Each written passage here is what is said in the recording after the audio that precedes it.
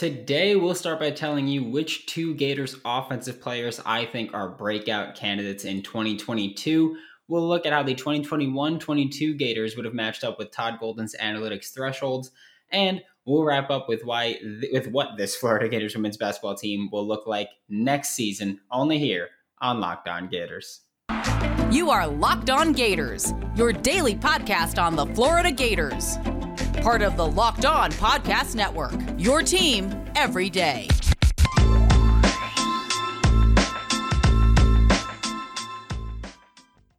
Hello and welcome back to another episode of Locked On Gators, part of the Locked On Podcast Network, your team every day. Thanks for making Locked On Gators your first listen of the day. We are available daily and free wherever you listen to podcasts. Happy Friday. I am Brandon Olson. You can find me on Twitter at WNS_Brandon. You can find all of my written work with Whole Nine Sports. Before we get into the content, just going to ask you like and subscribe this channel on YouTube, or if you're listening audio, then subscribe there. Leave a comment, leave a review. Let me know how I can make the show better. Finally got some feedback, so gonna keep working on that. But we're going to get right into the content today, and we're going to talk about two offensive players that I think are poised for breakouts in 2022 for this Florida Gators football team. It's a new coach, it's a new system, it's a new scheme. Florida has a few players that I think are big breakout players for this coming season, or big breakout candidates for this coming season on the offensive side and defensive side of the ball. But again, today we're just going to focus on the offense. And I don't want this to be a one of those videos where people are like, oh, they're going to be a breakout candidate because they never played and they're getting a chance to play now. That's not what this is. Like, I'm not going to say Marcus Burke because he barely played last year, or Nick Elksnis, who both of those guys I think will be contributors. But I don't think that really qualifies them as breakout candidates if they never played. So in order to qualify for this, you've got to play roughly at least 25% of the snaps for the season. So that's about 225 snaps or more. So it's rotational guys or starters that I think are just being put in better position to succeed this year. And the first one is a starter that I think will be put in a better position to succeed this year, and that is wide receiver Justin Shorter. This could be an obvious one, but I've said before, I think Anthony Richardson will be the starting quarterback for the Florida Gators in fall 2022. I think that that's been made established by me, that I think that's who it will be. I've also said that I think Anthony Richardson will quickly find Justin Shorter to be a favorite, if not the favorite target of his, because Anthony Richardson has struggled with accuracy. That is a statement of fact, not opinion. So if you're going to go in the comments and he's more accurate, no, he's not. Like, you could look at the film, you could look at the stats, you could look at analytics, whatever you want to look at. Anthony Richardson was not accurate in 2022. In 2021. He might have made the right decision a lot of times, and the ball just didn't get there, but that's, again, his accuracy. So don't bother telling me if you think I'm wrong, because I don't care. I know I'm right, that he struggled with accuracy issues. And what do you get for someone who struggles with accuracy issues? You get big-bodied receivers or people with big catch radiuses, and that's exactly what Justin Shorter is. He's a big-bodied receiver that will not hesitate to go make a play on the ball, and he has a massive catch radius. He does not care where that ball is. He's going to go up and get it, or he's going to go down and get it.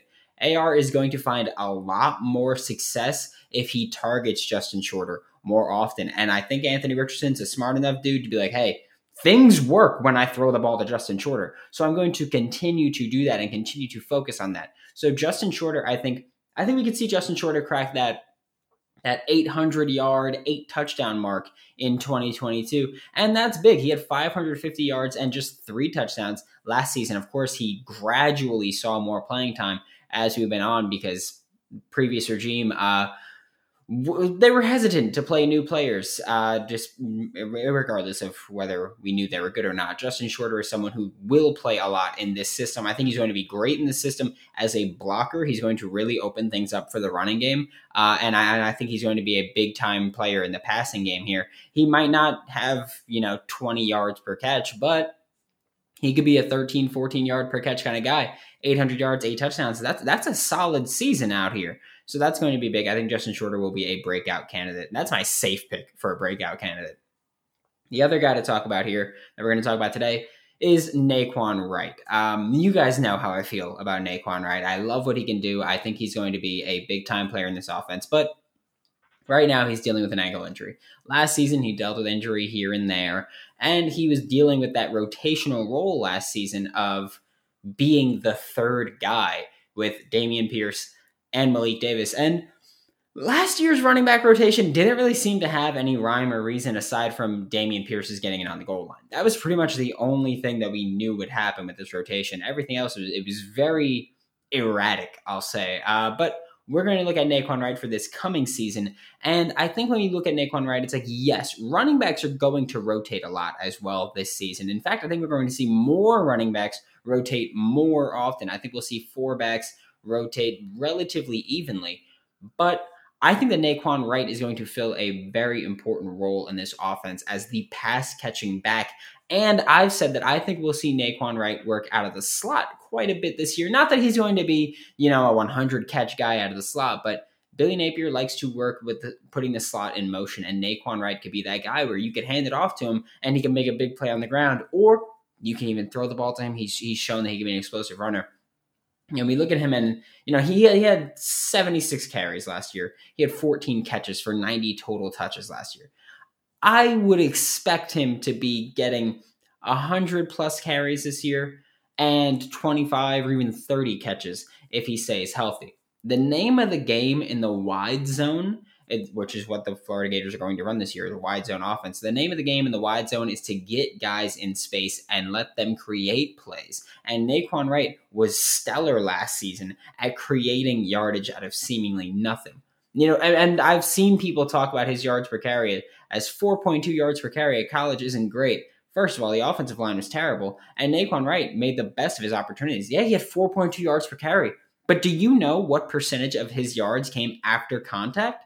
Because I do. The answer is 77% of Nay'Quan Wright's yards last year came after contact. That is an insane clip. And Nay'Quan Wright, with better blocking this season, with a better scheme this season, and being put in better situations this season, should erupt across this entire offense. He's a big breakout player. So I'm going to say it's Justin Shorter and Nay'Quan Wright are the biggest breakout candidates on the offensive side of the ball for this season. Like I said, I'm not including Anthony Richardson. He's a quarterback that went from backup to likely starting quarterback. I'm not including Keon Zipperer because he's a backup that went to likely starting quarterback. Nay'Quan Wright was a rotational player last year, and Justin Shorter was a starter for about half the season last year. So I think Justin Shorter and Nay'Quan Wright are perfect fits for this offense. I think that they are going to be put in phenomenal position to succeed. And we're going to look at how some 2021 Gators performed compared to Todd Golden's analytic thresholds. But first, I'm going to talk to you guys about Built Bar because it is spring break time.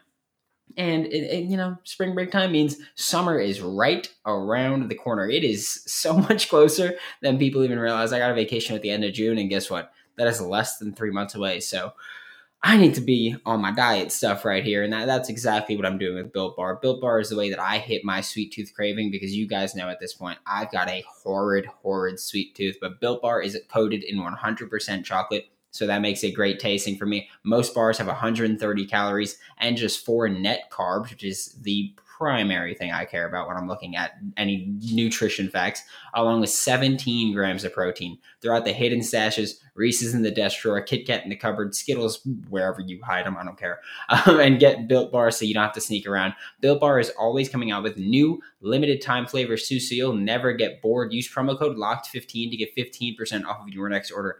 Thanks again for making Locked On Gators your first listen of the day. We are available daily and free wherever you listen to podcasts. We're going to take a look at Todd Golden and his analytic thresholds and how they match up with the Florida Gators from 2021-2022 season. I did this on Monday or Tuesday. I believe it was Tuesday. So I did this on Tuesday's episode where we were talking about the numbers that Todd Golden has that he wants people to hit. And I looked at how the team carried against them. Now I'm going to take a look at how individuals kind of match up with those numbers. And I realized I've been calling them thresholds, but I think that might be too harsh, might be the right word. I feel like thresholds indicate that if you don't hit those numbers, then you don't have a spot here. I don't think that's true. I think it's more of target numbers for Coach Golden to hit. First one, and I think the most important one, is effective field goal percentage. This wasn't a number that really Coach Golden gave a number for, a target for, but in his presentation, 43.8% was the number that popped up, and he was like, hey, that's a good number. So that is the number that I am using as my target point. So Florida, crushed it here. They only had 2 players that played all season that did not hit those numbers. And by played all season, I mean played at any point, not played consistently throughout the entirety of the season.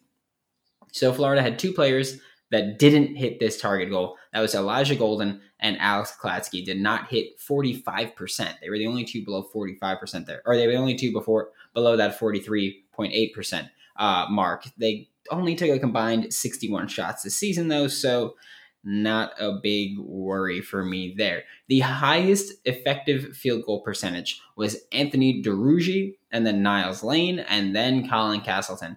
And that's not super surprising because we look at effective field goal percentage, and it's effectively, and it's pretty much just your field goal percentage with a weighted target for 3-point percentage or 3 points made. And neither of those guys really attempted many threes, so it wouldn't affect their percentage much. So, of course, the guys that live around the rim had a higher effective field goal percentage there. The lowest effective field goal percentage that did hit the threshold of 43.8% was Flan Fleming, who he had 44.2%. He was a very inefficient shooter. I think that Todd Golden would hate his style of play. Way too many mid-range jumpers. And I think that's really killer for Flan Fleming, where we look at, mid-range jumpers are relatively inefficient shots. And we look at the guy who shot, I believe, the most mid-range jumpers on this team. And surprisingly enough, he's got one of the worst effective field goal percentages on the team from 2021-2022 season. And again, effective field goal percentage is your field goals made plus, and then you put parentheses, and it's 0.5 times your field goal, your 3-pointers made, close parentheses, over field goals attempted. So it's just adding a weight to your 3-pointers made. The next number that we're looking at is free throw rate. That number should be above 35%. Your free throw rate is your free throws attempted divided by your field goals attempted. So it's a much easier number to break up there, but it's your free throws attempted divided by your field goals attempted. And the frequency of success here was much lower for the Florida Gators, which does make sense, and I'll get to it. But they only had a few players hit that target: Colin Castleton, Flan Fleming, Tyree Appleby, Niles Lane, and Gatkick. And Gatkick hit all those numbers, hit the free throw rate number. It's kind of obvious, I think, because when you look at who were the primary ball handlers in the paint, it was Colin Castleton. It was Tyree Appleby driving. It was Niles Lane off of putbacks and just getting offensive rebounds, putting the ball back up, whether you consider that a putback or you consider a putback dunk a putback, I don't care. But they all did those things. Like, they did that a lot. Flan Fleming was great on the offensive board. So it's all players that contributed in the paint that really hit the free throw rate, because the other players were on the perimeter shooting jumpers, and it's less common to get fouled on jumpers than it is to get fouled in the paint. So obviously guys that attacked the paint well were guys that got to the free throw line fairly often.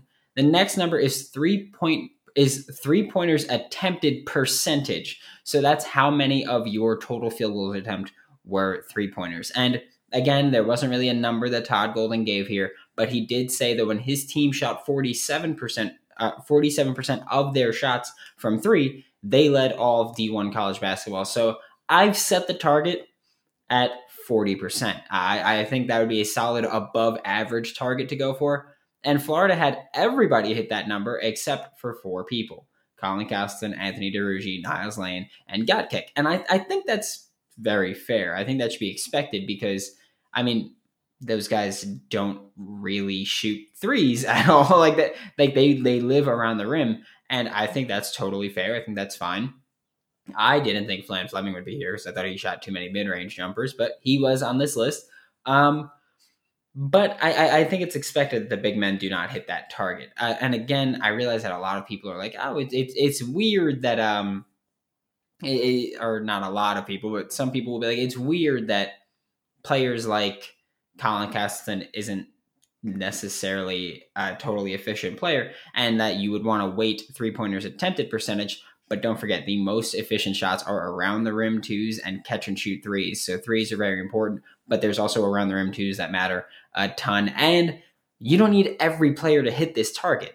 These are team thresholds that he set that I am just breaking down to the individual. You don't need every player to hit these targets. As a team, though, you want to hit these targets. With the 3-pointers attempted percentage, it's hard, I think, to hit both the free throw rate and the 3-pointers attempted percentage, just because it's hard to be a player that lives at the rim enough to get to the free throw line, but also takes a lot of threes. So I think that's very hard to be someone that gets both of those, which is why we see very few layover with those.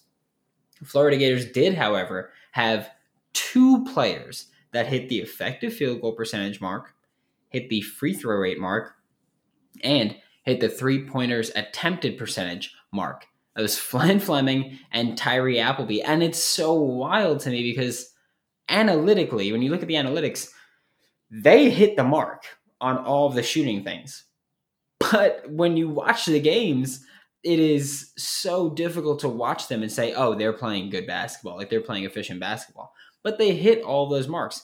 And it's weird that, yes, they are analytic dreams as shooters, or scorers, I'll say, but they're not analytic dreams given that they're both very turnover heavy players. It's nearly impossible for me to get the turnover percentage because I'd have to divide their turnovers by the times that they touch the ball. And that's very difficult to figure out. So I can't get that, but they are turnover heavy players. I know that their turnover rate is way too high. And I think that they hit the analytic dreams for shooting, but I don't think that they hit the analytic dreams for anything else really in terms of, I mean, maybe offensive rebound percentage for Flan Fleming, but yeah, they are, in a nutshell, they're efficient, but they're also very inefficient in many ways.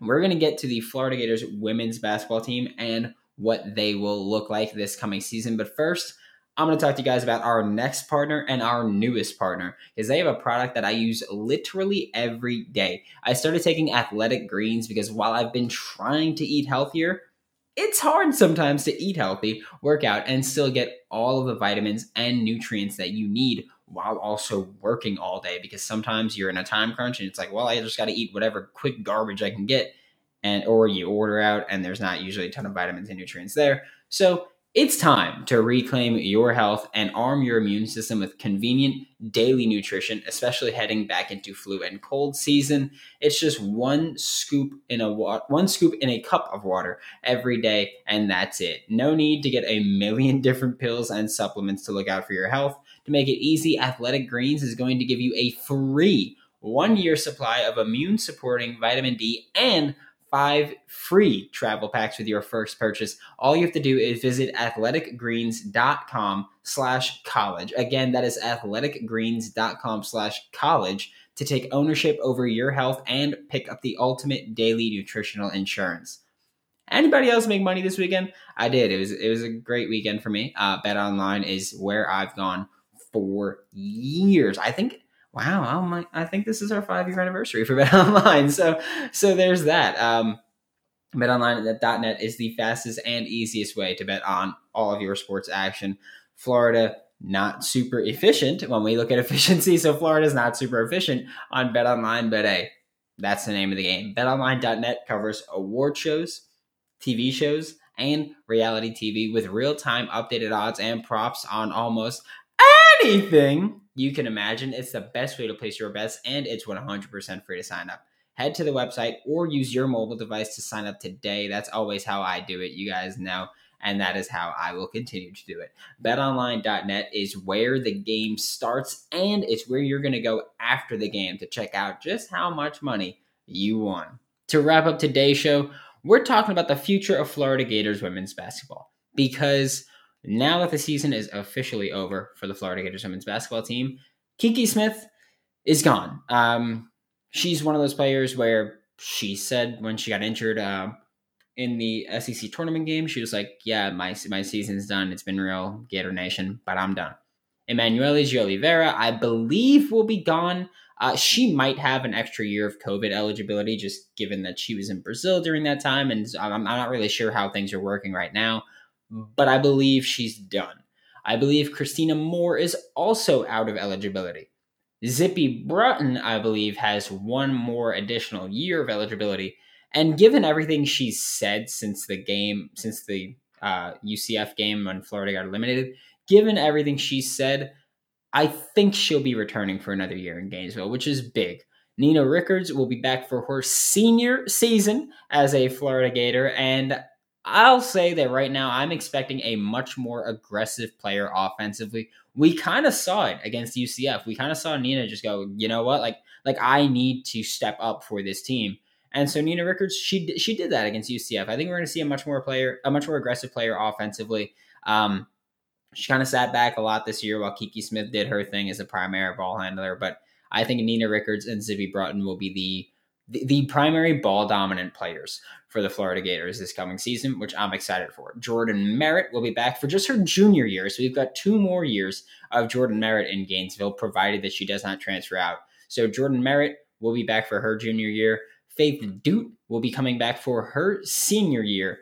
And I will also say with Faith Dute, it wouldn't surprise me if Fleur Tonders kind of took over that role as a starting center. Just, I feel like they're kind of comparable, but Faith Dute, you get a little bit more offense and scoring. But I feel like Fleur Tonders, you kind of get, you get a good deal of better rebounding with Fleur Tonders. So I think that's important to look at. And I think you look at the core nucleus right now of Nina Rickards, Zippy Broughton, Jordan Merritt, and either Faith Dute or Fleur Tonders as the 4 of the 5 starters. I don't think you put Dute and Tonders on the court at the same time, because I think that's kind of taking away a ton of spacing there. And while you're probably going to kill on the rebounds, you're taking away a ton of spacing and kind of putting your team in a rough spot. I could expect someone like Alberta Rimdahl or Talia Weish to be taking that final starting spot, although I do think it would be Talia, just because Alberta Rimdahl she's such a good shooter. She is. But she's a bit of a one-trick pony right now, and I think that really limits her. So I think she needs to develop as a ball handler and have better shot-creating ability. And by a ball handler, I don't mean just someone who can actually dribble. I mean someone who can make those decisions on the fly while dribbling and make quick, concise passes, where she kind of tends to just dribble until she either shoots the ball or has to pass the ball. And I'd like to see her kind of pick that up a little bit. And it's also important to talk about Coach Kelly Rae Finley, because she's shown that she wants a good scorer off the bench. And I think that would be the perfect role for Alberta Rimdahl's sophomore season next year. Bryn Farrell and Jariah Warren will have expanded roles off the bench too. And looking at incoming Gators, the Gators are bringing in Micah Perry, a 5'11" combo guard out of Norman, Oklahoma. And by pretty much every account you can find, Perry's the type of player that could eventually fill that Kiki Smith role, because Kiki Smith, of course, was everything. I've compared her to the Russell Westbrook of our team. She's but like the good Russell Westbrook, the OKC Big Three Russell Westbrook, when it was Russell, KD, and James Harden. Kiki Smith is our Russell Westbrook, where she's attacking the rim, she's shooting, she's distributing the ball, she's getting steals, she's rebounding, she's doing everything. And Micah Perry's kind of that.